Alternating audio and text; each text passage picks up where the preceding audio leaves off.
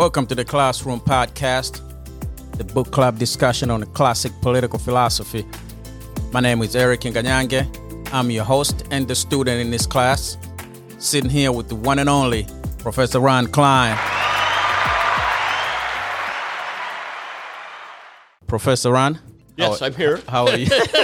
How are you, my friend? I'm good, Eric. How are you? I'm fabulous. Yes, you are. Thomas Hobbes. I want to start it off with the title of the book, Leviathan. What is the meaning of Leviathan in the context of this book?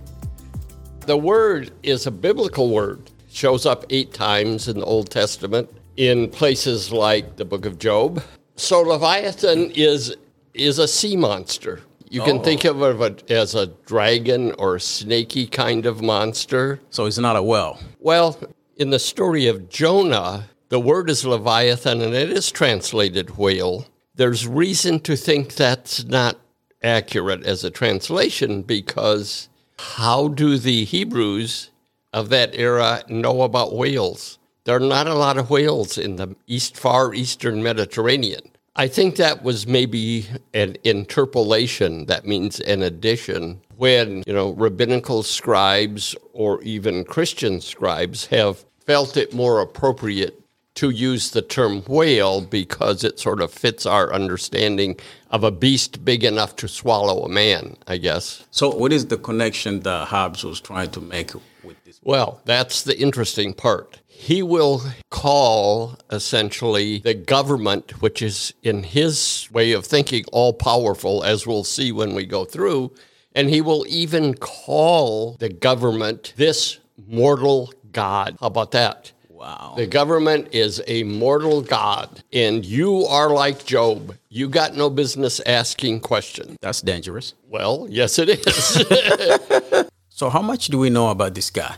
So Thomas Hobbes is born in 1588, the same year that the Spanish Armada was sent to capture England. Now, that was a terrifying event, all right. Hobbes's mother was pregnant during that period, and apparently she went into labor early because of her fear. So Hobbes says, in a brief autobiographical statement, I was born twin fear, meaning that he was born early because his mother was terrified, as most English people were, about the Spanish Armada on its way. So that's an interesting way to put it. I was born twin to fear. Hobbes grows up with that as, you can imagine as a little kid, he heard these stories. He, a brilliant young man, but his father was real trouble. He was a pugnacious, irritable priest. Finally, he ran away, so they wouldn't put him in jail. Fortunately, Hobbes had a wealthy uncle that lived in town and sent him off to Oxford College.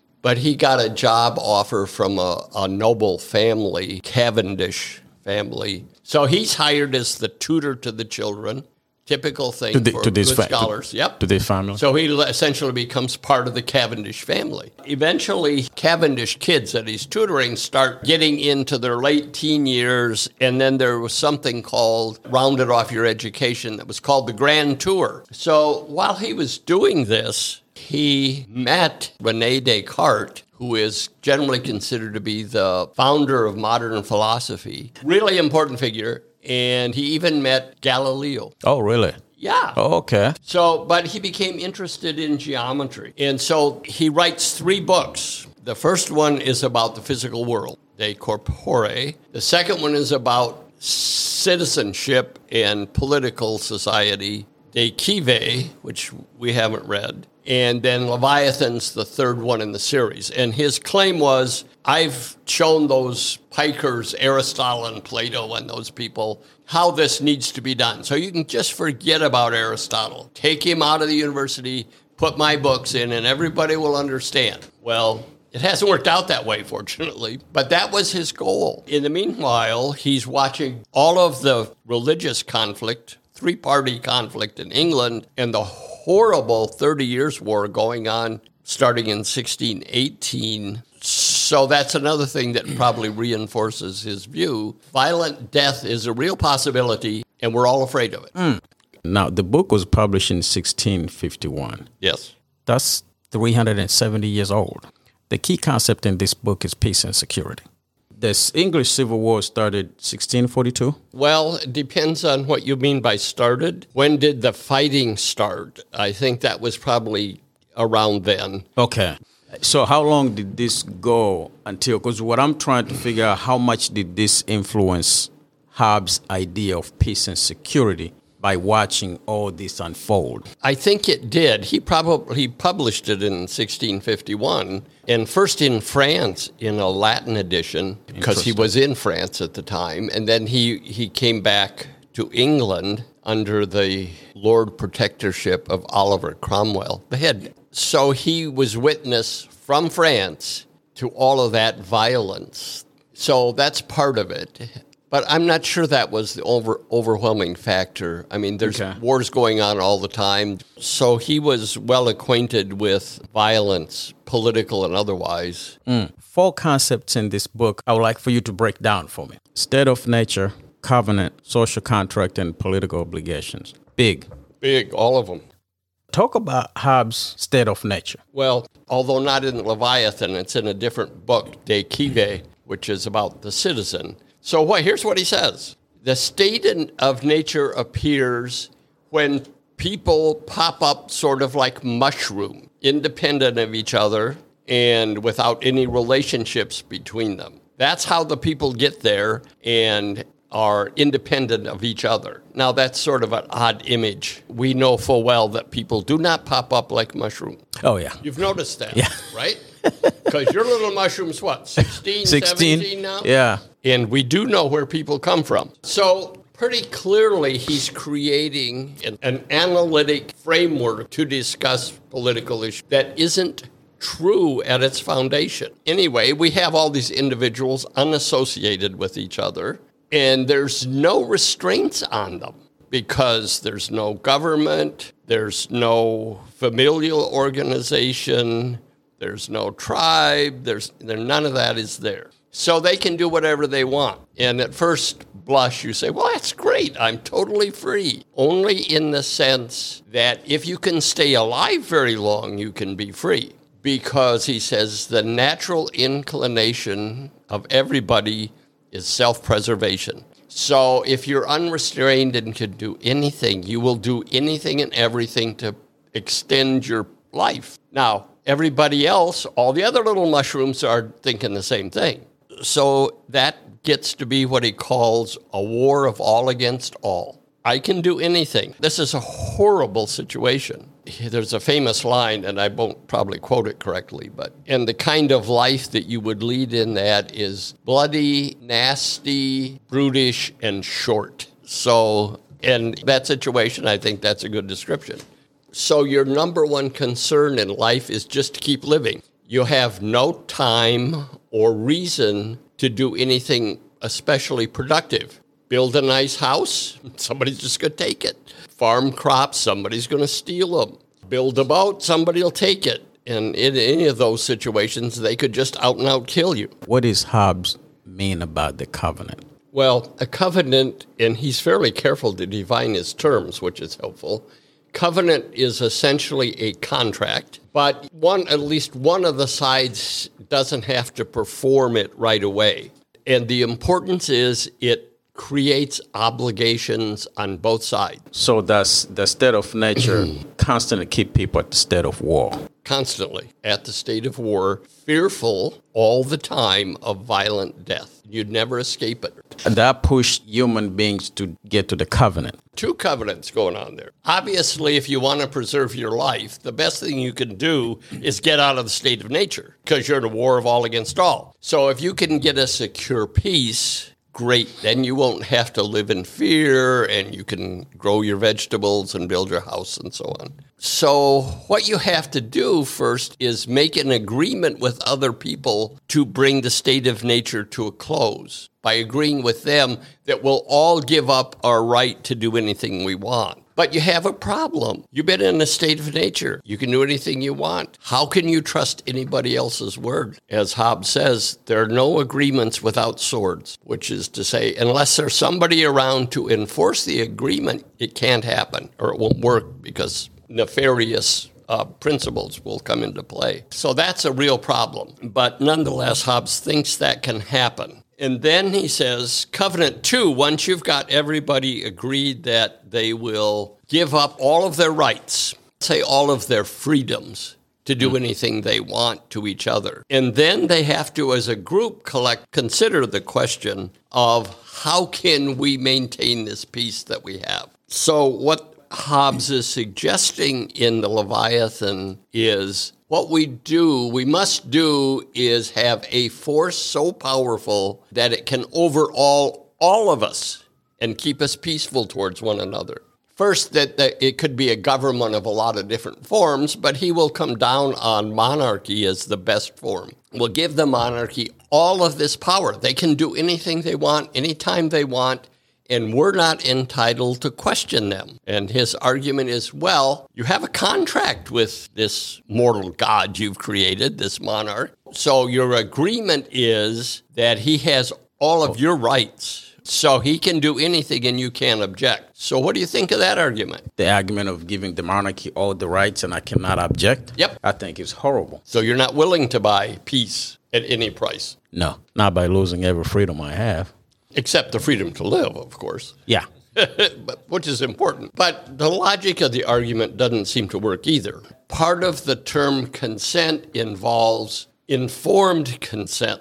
That means you need to know precisely what you are consenting to. So the question is, how could you make an agreement with a monarch that is so vague as you can give any orders, make any laws, do anything you want, and that'll be just fine with me? You're not giving consent to anything, or you're giving consent to everything, which is not specific.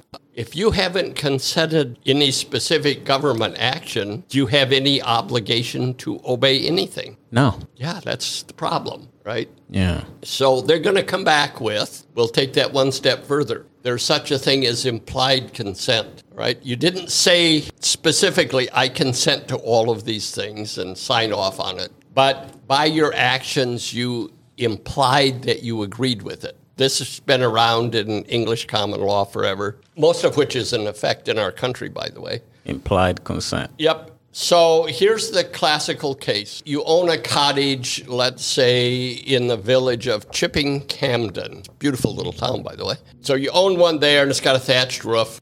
Someone knocks on your door early in the morning, and you open the door, and there's a couple, 3 guys there say, well, we've come to rethatch your roof. Now, you know you didn't ask them. But you say, okay, and close the door. They go ahead and thatch your roof, rethatch it, and come down to collect. And you say, I don't owe you anything. I never asked you to do that. We didn't have an agreement. We didn't have an agreement. The common lawyers rightfully said, just because you didn't specifically assent, you knew what was going on, could have stopped it, you didn't, and therefore you're on the hook for it. That's implied consent. Notice about that also involves consent to something very specific, going to thatch your roof, right? So, can you give an implied consent to our Constitution or any Well, people will argue, well, but you drive on the roads and you walk on the sidewalks and you let the garbage people pick it up and you don't stop them. Therefore, you've given implied consent.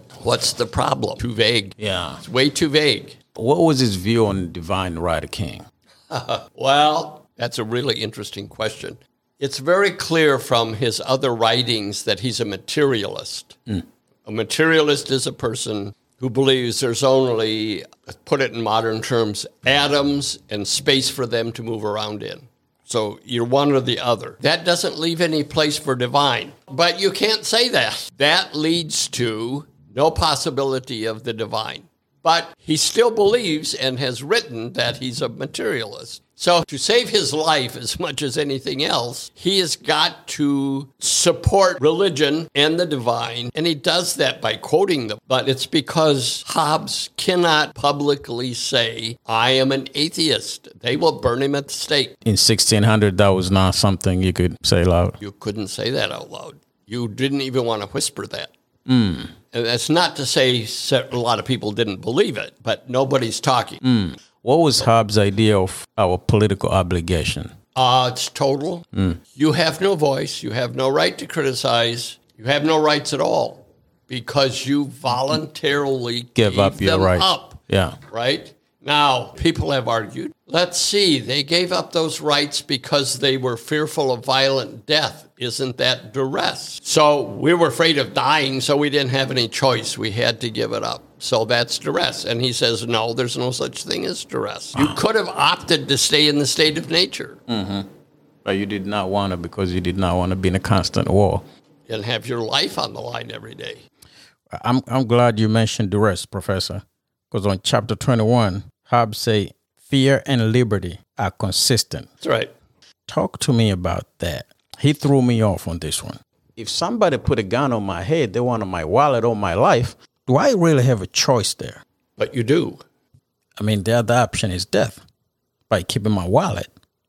Well, but it's still an option. It's not an option anybody's going to take. But it is an option. But it's not the option I'm choosing freely. I'm under duress. Well, duress is a definition of not being able to make a choice. But you are. You can make a choice there. Yeah. There would be a good choice and a stupid choice, but you could choose either one because we do have free will, right? That's very interesting. I never looked at it that way. Yeah, and Hobbes is the only philosopher I know that has looked at it that way. But he's not wrong in a sense that you do have a choice. Why was he so against the separation of power in the government? Good question. Because we're very used to having separation of power and separation of belief all over the place. But Hobbes is fearful turning to a government and having many voices in the government speaking to an issue and confusing everybody. So his argument is, if there's a monarch, by definition, that's one person. One person will give one answer. It'll be the same answer. You don't have to then worry about what the Attorney General says or what the Secretary of State says, because you might get different answers from all of them. Then you don't know where you stand. And he says, that produces confusion, and confusion produces an inclination to not follow the orders of the monarch. Can't have that. And we think just the opposite. He talked about forms of government, but he skipped the republic form of government. Was that on purpose? Well, but they didn't recognize, because there hadn't been one since ancient Rome. Okay. They just didn't have republics. A republic really is, there's two terms that are involved, republic and a confederation. We are both. So a republic essentially is you elect representatives, and they will speak for whoever it is they represent.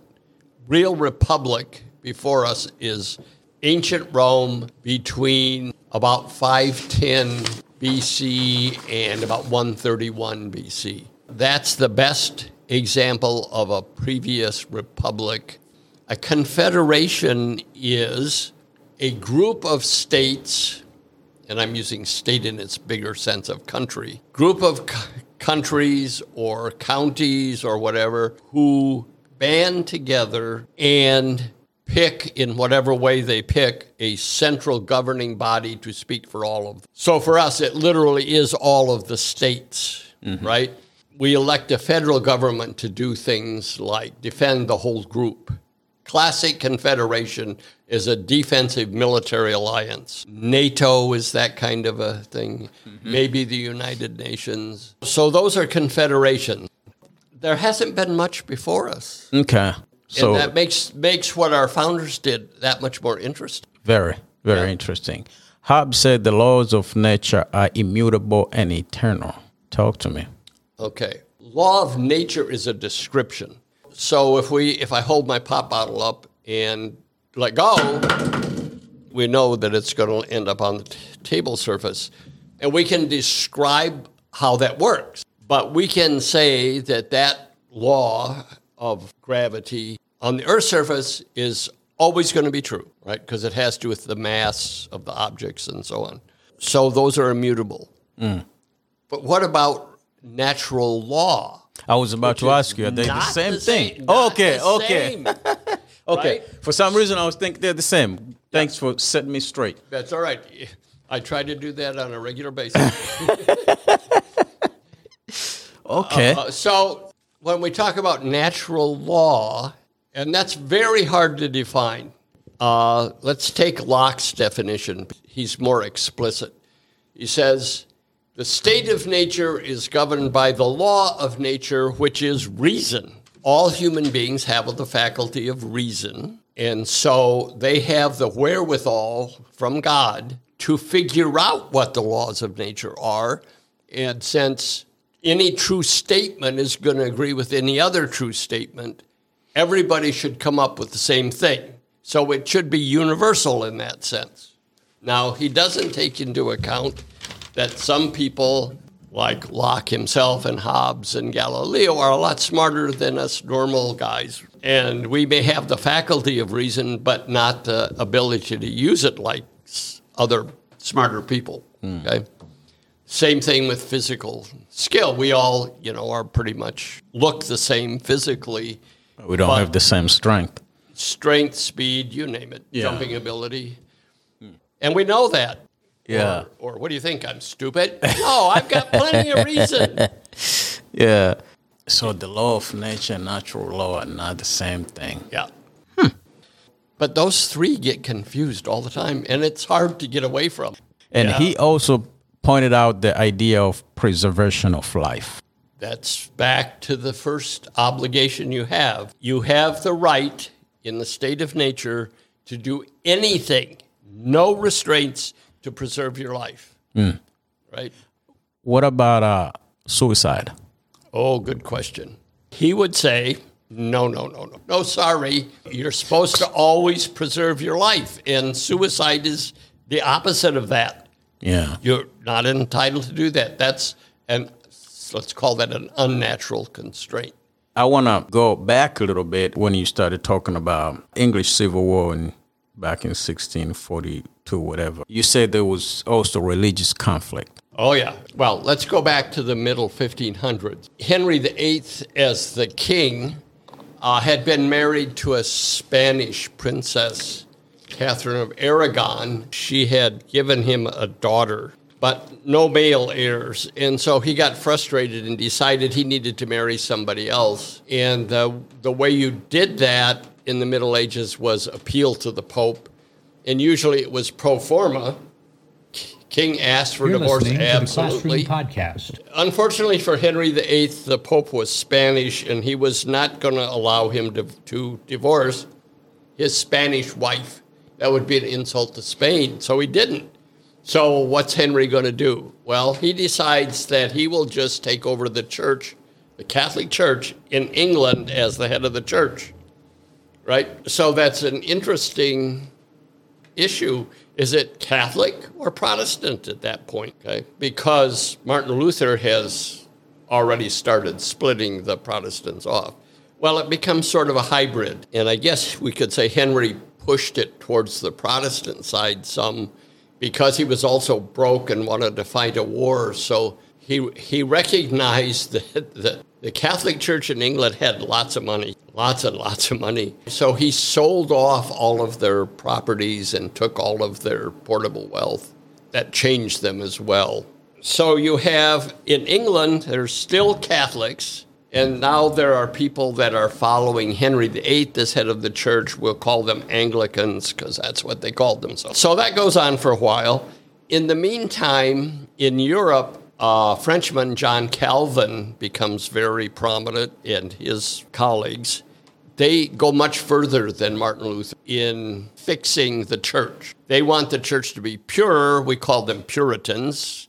Think of Thanksgiving. The Puritans are these Calvinistic English people. Ultimately, the second of Henry's daughters becomes Queen Elizabeth I, brilliant political figure. So she's got on her hands a religious controversy that's very significant. You've got the Catholics that are still there, and most of the nobility are Catholics at that time, important people, and followers of the newly proclaimed Anglican Church. And there's getting to be more and more of what they call dissenters at the first, because they dissent from both of them. And again, we have come to call them Puritans because they want to purify the church. And in particular, the church structure in the Anglican Church is very similar to the Catholic structure. They have bishops and so on.